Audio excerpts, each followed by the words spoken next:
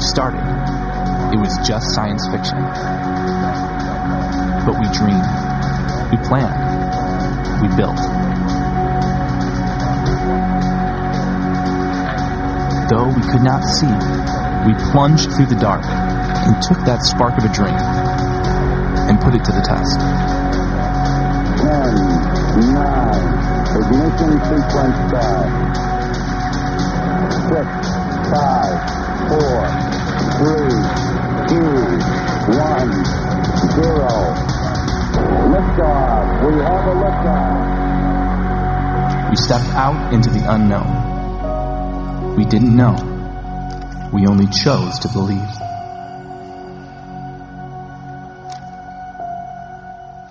Hey, Cornerstone. How we doing?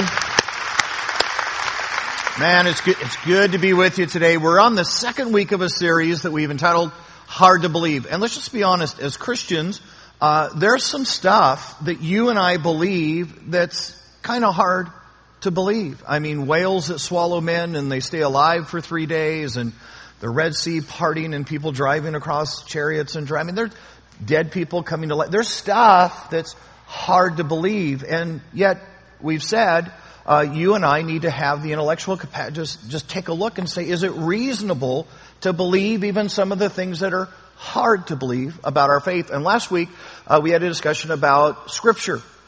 Is it reasonable to believe that Scripture is God-breathed and that it's inerrant and without mistakes? And if you're someone that maybe says, man, I'm still struggling with that, or I hadn't heard that, and you weren't here last week, you may want to go online and take a look at it. I think we moved a long way in that conversation last week together.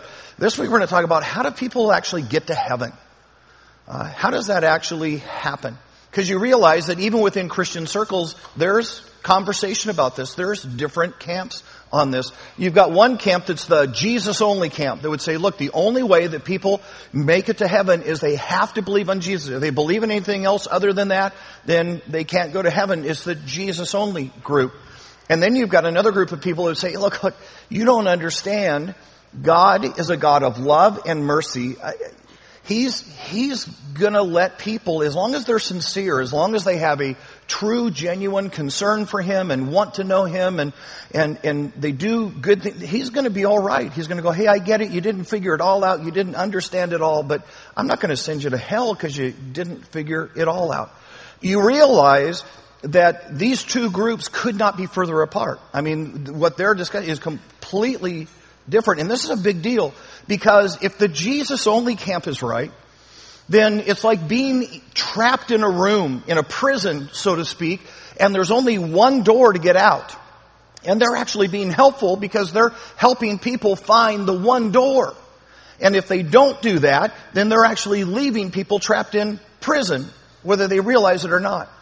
But if the Jesus-only people are wrong, then all of a sudden you and I come across as being hyper-judgmental. I mean, how narrow-minded of us as Christians to sit there and say we are the only ones who have the right way, who understand this, and everybody else is mistaken and doing it the wrong way. And it has the ability for people to just go, I don't think I even want to have anything to do with Christianity because I don't think I want to be around a God who's that narrow. If they're wrong. You've got the people that say, no, look, God is understanding and it's okay. You know, it's kind of like a mountain.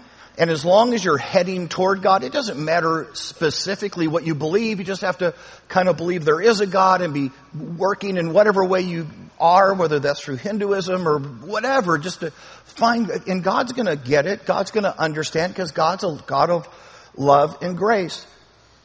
If they're right, then suddenly Christianity becomes much more accommodating. We get to put our arms around others and say, hey, it's all right, and we may not see this eye to eye, but it's okay because we're all heading toward the same God and good for us.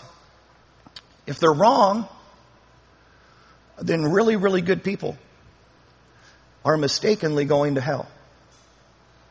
This couldn't be a bigger divide. This couldn't be a bigger rift in the conversation. And I'm going to suggest that the most untenable spot to be in is a position where you go, I haven't made up my mind, I don't know. Because if you try to play the card neutral, then what you're doing is you're allowing the Jesus-only people to tick a lot of people off and to make Christianity look really judgmental in our world, and you're not doing anything about it. Or there are people who are living really good lives, religious lives, but they're going to hell on your watch because you haven't figured out that there's only one way. So the one place you can't be is somewhere in the middle. And so you and I are just going to take the time today and go, look, I know some of this stuff is hard to believe and hard to, but what does the Bible actually say, and where do we land? How do we land on this particular topic? So grab your Bibles, go with me to Romans chapter 6.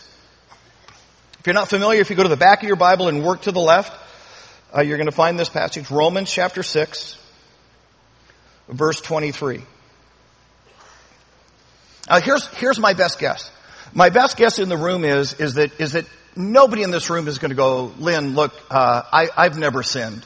I've never done anything wrong. I've never broken any of the commandments. Me and Mother Teresa, we're perfect. We're good. And we got this thing. None of us is going to say that, right? All of us are going to go, no, Lynn, I have. There were moments, the neighbor drove up with the new car and I went, dude, why does he get that car? And I coveted. There were moments that I was sitting with my girlfriends and we were talking and it kind of went gossipy and I knew, something checked my heart in the moment because I had a really lascivious piece of info and I went, no, I'm gonna share it. There was that moment I was in a fight and it got to that heated moment of anger and I knew exactly what to say to wound the other person. And in that moment, I intentionally chose to say those hurtful words so I could win the argument. And we'd all just go, look, I get it. I'm not pretending that I've never done anything wrong. I get it. The question is, what happened when I did the wrong thing? And here's where I think most of us miss the conversation, is that when you and I sinned, when we made that decision to do exactly what we knew we shouldn't do, we don't realize that in that moment something broke. Something was hemorrhaged when we made that decision. So here we go. It's Romans chapter 6, starting in verse 23. Here's what it says. You ready? For the wages, and that's kind of an unfortunate word because you and I don't use that word a lot. The paycheck, the compensation, the earnings of sin is death. Now here's what you need to know. That's not just talking about physical death, because in the moment that Adam and Eve were in the garden and they sinned, for the first time in this world, physical death came into existence. People didn't die before that. But in that moment, sin brought death.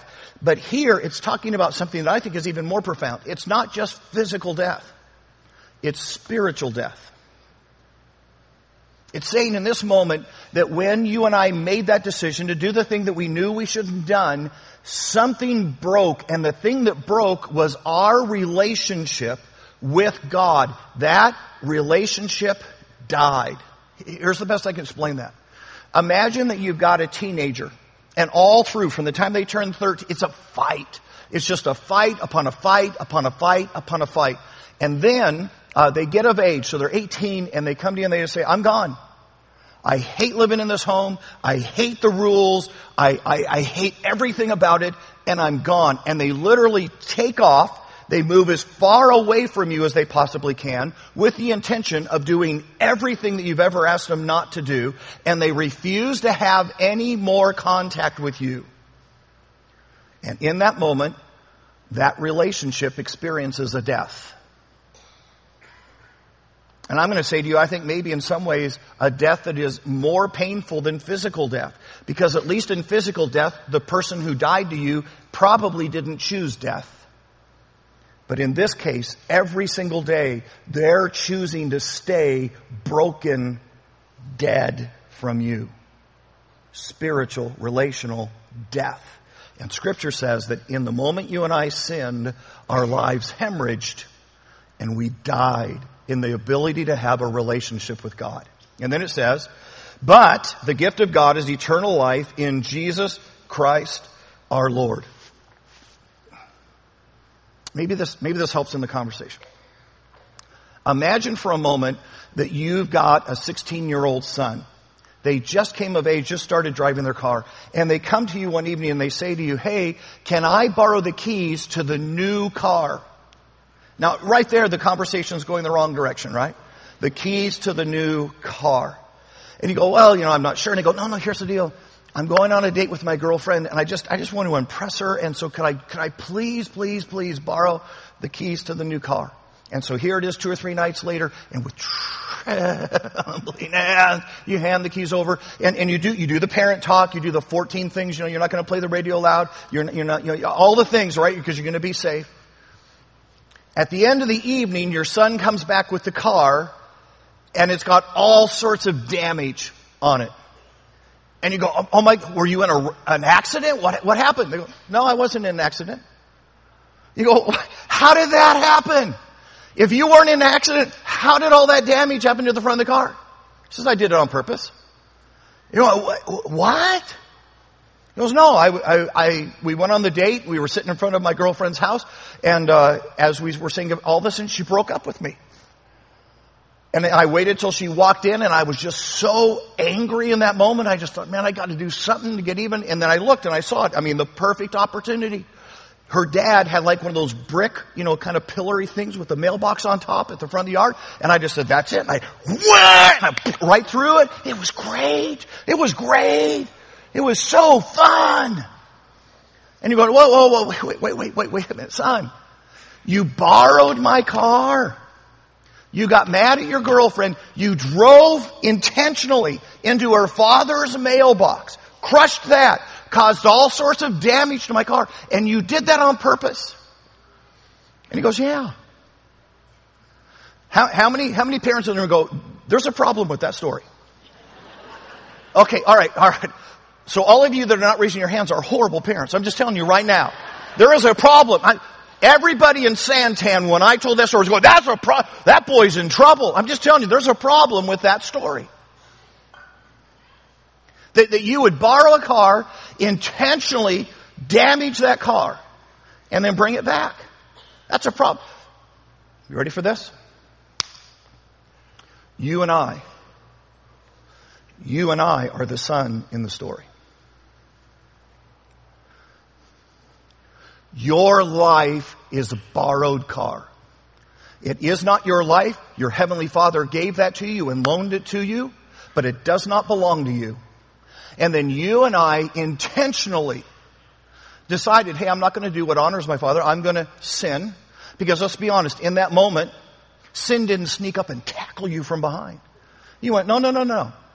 I know I'm on the internet and I shouldn't click into that site, but you did it anyways. No. I know I shouldn't be lying right now, but I'm going to be in trouble if I don't lie. And you chose to, so we intentionally caused the damage. And here's the part you got to get. Fixing that is expensive. Fixing that has a big price tag on it. Now, if you're a parent like me, here's what you do next. You go, okay, all right, dude. You're paying for it. You're paying for it. We used to say, hey, if you got good grades, you didn't have to have a job because you were going to get scholarship. No more. You are going to McDonald's tomorrow. Tomorrow. And every one of your paychecks, you're signing over to me till you repair the car. You are fixing that.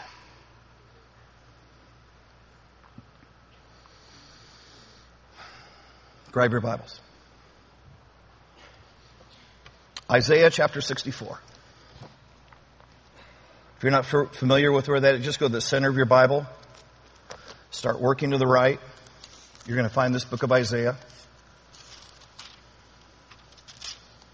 Isaiah chapter 64.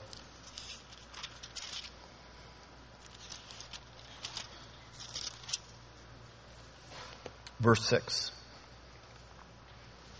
Here's what it says.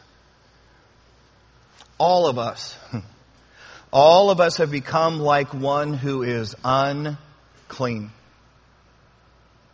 And all our righteous acts, all the good things we do, are like filthy rags.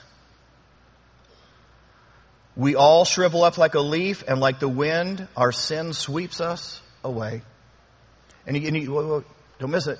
You realize that what God just said here is, in this moment, your best actions, your best behavior Your kindest things that you do are like filthy rags before the Lord.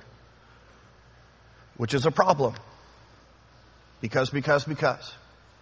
When you talk to your friends, when you talk to your neighbor, when you talk to your family members, and you say to them, hey, are you going to heaven? They go, well, sure, I'm going to heaven. Because I'm okay, it's not a trick question. I'm going to heaven because I'm a good person.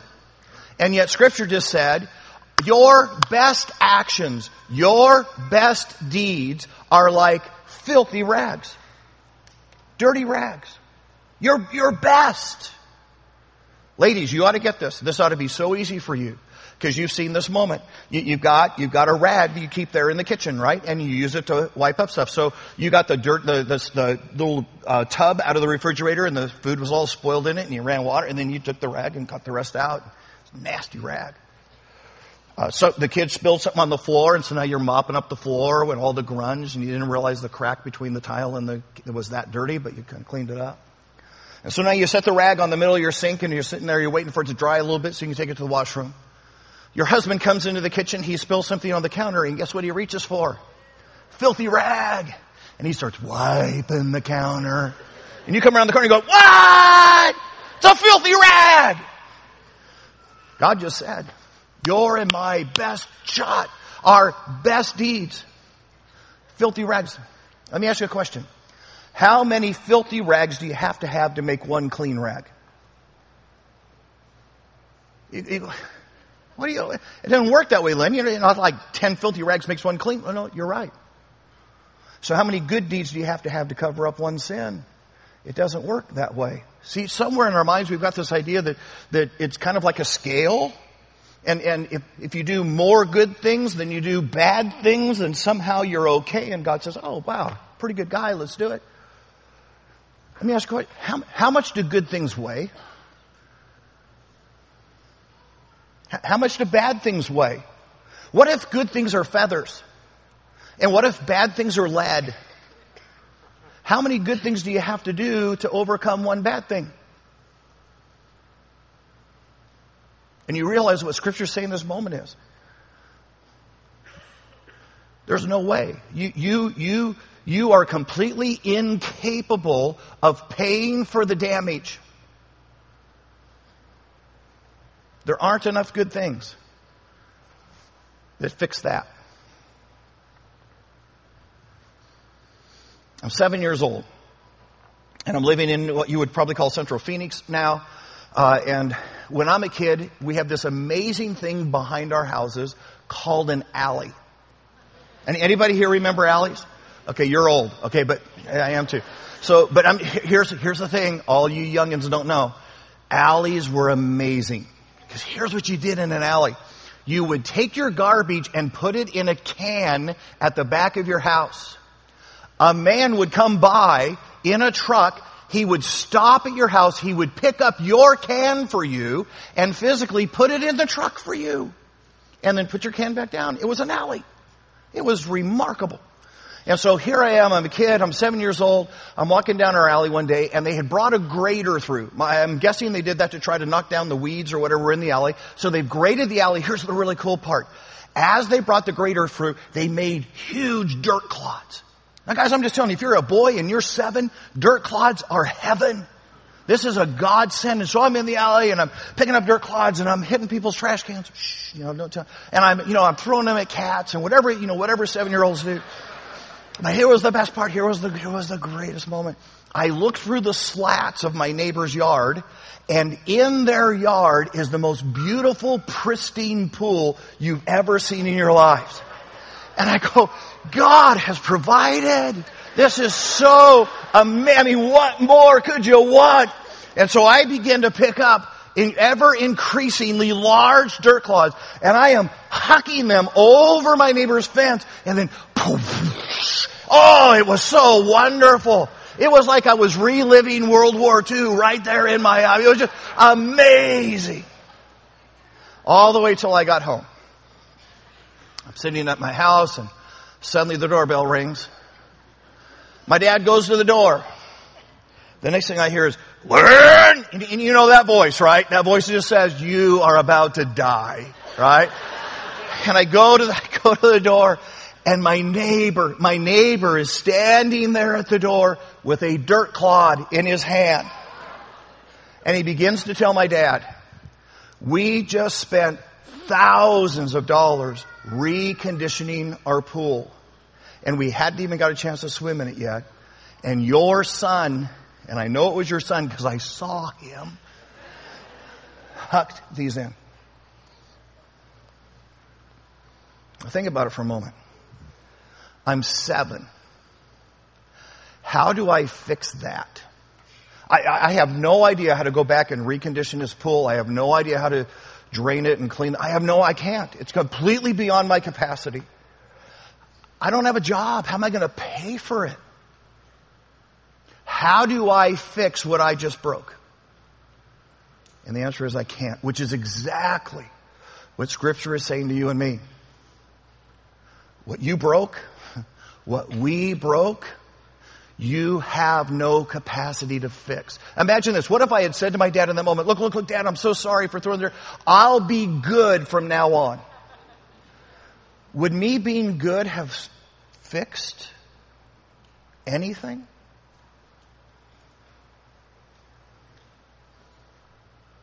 What do you do? What do you do if you're a dad? You're a mom. And now your kid's done something that is just beyond their ability to repair. There's nothing they can do. They can't be good enough. You could lock them in their room the rest of their lives. You could give them a new last name and disown them.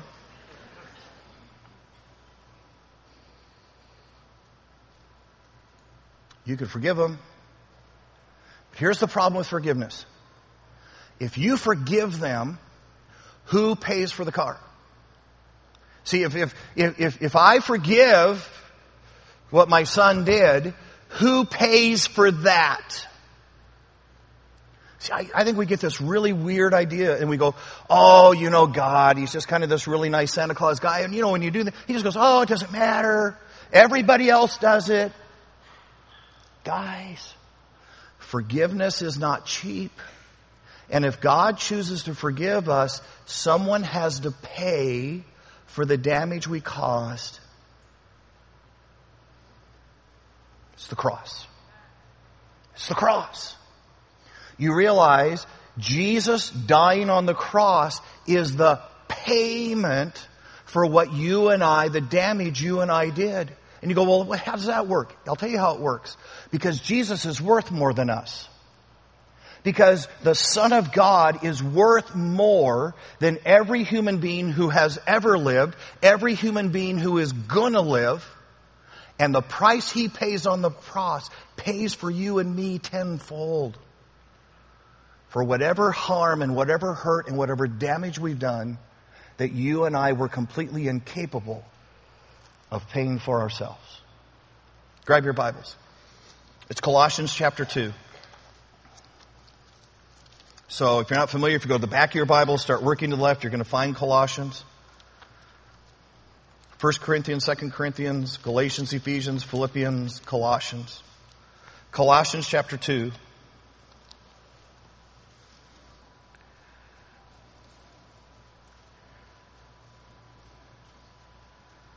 It's Colossians chapter 2, starting in verse 13. Here's what it says about the cross. You ready? When you were dead. Same phrase. When you were dead in your sins and uncircumcision of your flesh, God made you alive. See, this wasn't a scale. This was life and death. He forgave us all our sins, having canceled the charge, the legal indebtedness that stood against us and condemned us. He has taken it away. You ready? Nailing it to the cross. Guys, think about this for a second. If people go to heaven being good, if you can be good enough for heaven, then explain to me the cross. Why would God be so cruel to say, hey, look, Jesus, look, here's the deal. People get to go to heaven if they're good. You know, if they go to church enough times, if they help enough little old ladies across the street, they get to go to heaven. But I was just thinking, going to the cross would be kind of fun. So let's try that. Why is the cross there if you and I can get there by simply being good people? The cross is there because you and I broke something that we could not possibly fix ourselves. And the only chance to repair the damage that we had done is if Jesus did it for us. Period. And guys, here's the deal. No other religion has a cross. Muslims don't have a cross. Buddhists don't have a cross. Hindus don't have a cross. Which means they are completely incapable of repairing what is broken. Guys, as a matter of fact, every man-made religion says to you and me, do our rules, do this set of things so you can be good enough for heaven.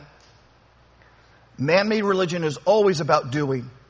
You realize Christianity is about what was done, not about doing. Which means, are you ready for this? There's one way. There's one way. And it starts at the foot of a cross.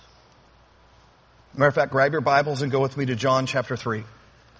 So if you closed your Bibles, just start from the back and start thumbing to the left. John chapter 3.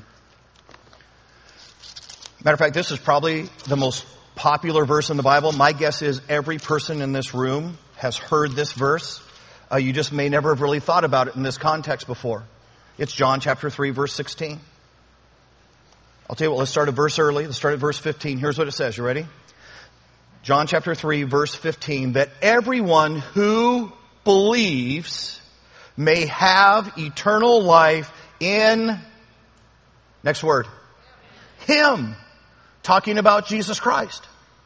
Not Buddha, not Muhammad, not an angel named Moroni who came to mess up the God. No, in Him. And a matter of fact, that term there, believe, you just need to understand, that's not a casual belief. That's not I like Santa Claus and Bunny Rabbit. That's not a casual belief. This is I'm willing to bet my life on it belief. I'm trusting in a Savior to save me and not my good deeds to save me. Let me see if this helps. So a couple of years ago, we were doing a sermon series, and one of the sermons in the series was on risk. It was this idea that said, look, anytime you follow God, you're going to end up risking something. It just the way it works. And so we're in this brainstorming session with the staff, and one of the staff members looks at me and says, Lynn, how cool would it be if you did something risky? We could film it, and then we would show it the Sunday that you're talking about risk. I mean, it would just be great. And I'm going, well, what are you thinking of? And he goes, I don't know. What about parachuting out of an airplane? And I'm like, are we paying you to come up with these ideas? What? 3 days later, I'm standing in the doorway of an airplane. 13,000 feet in the air. Now here's what you need to know. I had always believed in parachutes. I'd seen parachutes on TV. I'd seen parachutes coming down with other people on them. But in this moment, as I stood in that doorway on the airplane, I was being asked to believe in parachutes. And I will tell you that as I stepped out of that door, I exercised my belief. That's what Scripture's saying. Not that you think it works for others, not that you think it's a neat idea. No. Have you jumped out of the plane with Jesus? Belief. That everyone who believes may have eternal life in Him. For God so loved the world that He gave His one and only Son, that whoever believes in Him shall not perish but have eternal life. For God did not send His Son into the world to condemn the world, but to save the world through Him. Whoever believes in Him is not condemned, but whoever does not believe stands condemned already, because they have not believed in the name of God's one and only Son. Here's what I think is interesting. That passage doesn't say, hey, if you believe in a higher being, if you just think there's a benevolent someone out there, and it doesn't say this is believing in God. It says it's believing in Jesus and what He did at the cross, which means there aren't a bunch of ways there. There's one way.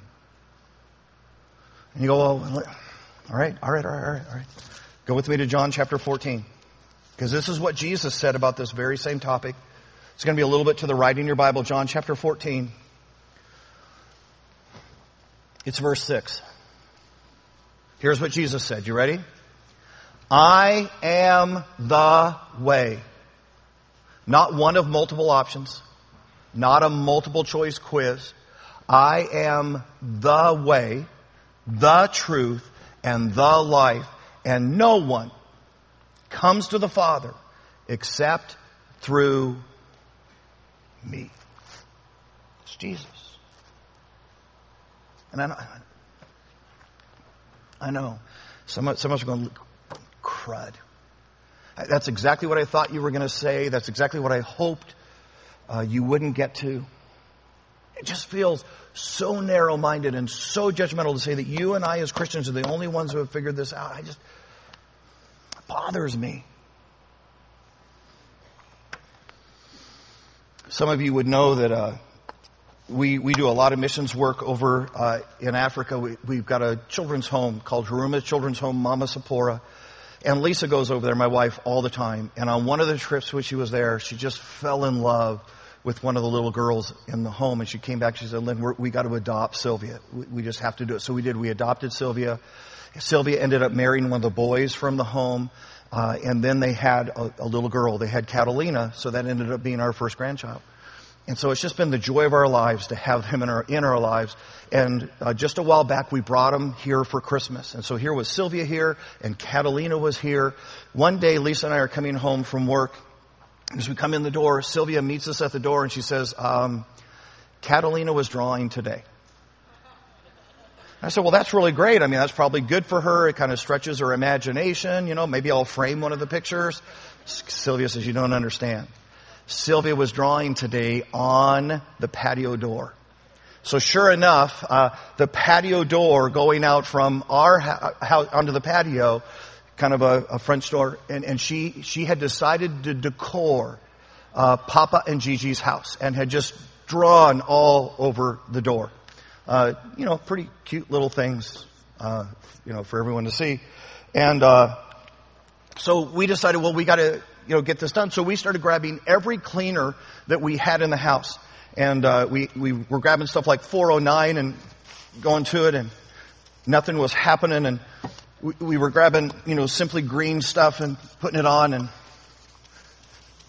nothing was happening. And then we got we got the Agent Orange stuff and put it on, and nothing was happening on the deal. And now we're going, okay, we're like going to have our door in the wall, like just, forever. And finally someone heard about it, called us up and said, hey, you know how to get rid of permanent marker, right? And I go, no, we don't. And they go, it's Comet. And I went, well, it can't be Comet. You realize how old-fashioned Comet is? I don't think I've had Comet in my house, like in forever, right? And they're going, no, I'm just telling you the truth. It's Comet. That Comet will work. I'm going, I don't even have Comet. I'd have to go down to the store, buy some Comet, bring some Comet back. And my wife's looking at me like, and I go, all right. And so I drive down to the store, and I end up buying a can of Comet, and come back to the house. And you want to hear something remarkable about Comet? Comet actually removes permanent marker.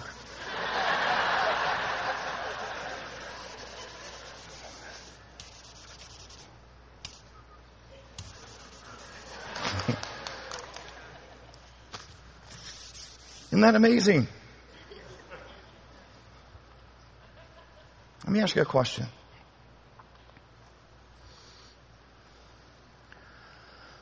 If I tell someone that there's only one thing that actually works, and it is the only thing that works, am I being judgmental or am I being helpful?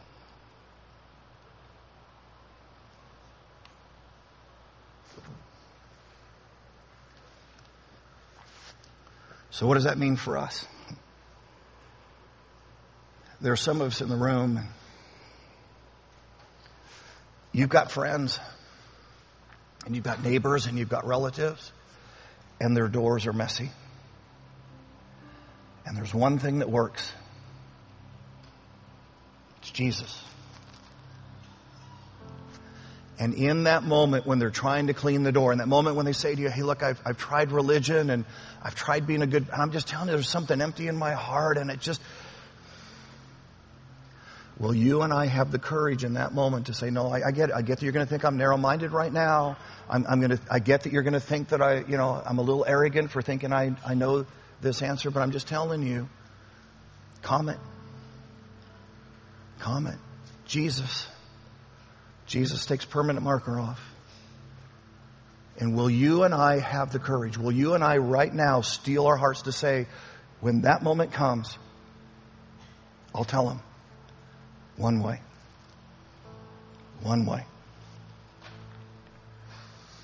There's some of us in this room and just having this conversation right now and you're saying, wow. You know, Lynn, for the first time it clicked. Because I think I've been that religious person. I think I've been trying to be that good person. And deep down, I knew something wasn't working. That there was something that needed repair and it wasn't being repaired. And I get it now. I've never actually believed. I've never jumped out of a plane with Jesus. I've never put my faith in him like that. I've been a distant disciple and not a true believer. Anyone hear the really cool part about this? A prayer changes it. Just a prayer where you simply say, hey, I'm ready, Jesus, to believe. I'm ready to believe that you're the way. And so here's what I want us to do. I just want us to bow our heads. I'm going to pray a real simple prayer for us right now. If you need to pray, then you're just going to pray that prayer along with me. So with every head bowed, everybody's eyes closed, here's what I'm asking.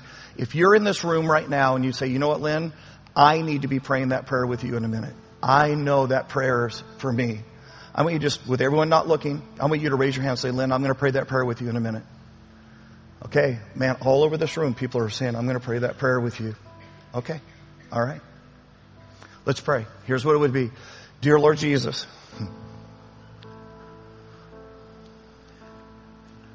I get it. I get that in that moment when I did what I wanted to do and exactly what you didn't want me to do, something broke. There was damage to our relationship. And that damage was something that I have no way to fix. I can't be good enough. I can't be religious enough. But a cross fixes it. So I'm coming to you right now and saying, would you forgive me, even though it cost you your life to give me that forgiveness? Because I'm telling you, I believe. In Jesus' name, amen. Here's what I'm going to ask you to do. I don't do this very often. I'm going to ask you to do it today. If you just prayed that prayer and you meant it, I'm going to ask you to make a statement that this is, hey, I came here on the wrong side of life and now I'm on the right side of this. And I'm going to ask you to make that statement by standing. And so I'm going to ask you right now, if you prayed with me, will you stand right where you're at and just say, hey, I'm declaring, I believe. All right. That's pretty cool, huh? Good for you guys. All right. So I want the rest of us to stand, right? Because this is the church. And we're in this together. See, none of us follows God by, we're together in this on the deal. So here's what I'm going to ask. If you prayed that prayer, if you stood just a moment ago, in the seat back right in front of you, there's a card that looks just like this, says, I said yes to God, which is exactly what you did. I'm going to ask you, don't leave without, there's like 3 lines. Fill it out. And then, so that we know, because here's the deal, we want to help you take next steps. This isn't one and done. This is, now let's follow Jesus. So when you leave, if you hit the information booth, you just drop it. Don't say a word. You don't have to have a comment. Just drop it on the information booth so we know and we can help direct you. Or if it's easier, just come put it on the platform. I don't care. Just put it up here on the platform. Whatever's easiest. But don't leave without filling that out and letting us know you made that decision. And the rest of us, if it's that fun to see someone ask Jesus in their heart here, how fun would it be if you told a friend? Let's pray. Hey, dear Lord Jesus, man, thank you. Thank you that there is a way. I mean, we messed this up. You could have just said, hey, it's on you. And yet you chose instead to forgive us, knowing that forgiving us meant that you'd have to pay for us. So thank you that there is a way. God, give us the courage to say it out loud. Give us the courage when those we love are struggling to say, you know, there's something that cleans doors. There's something that repairs fenders. There's something that takes brokenness and death and turns it into life. And His name is Jesus. He is the way. Thank you. In Jesus' precious name, amen.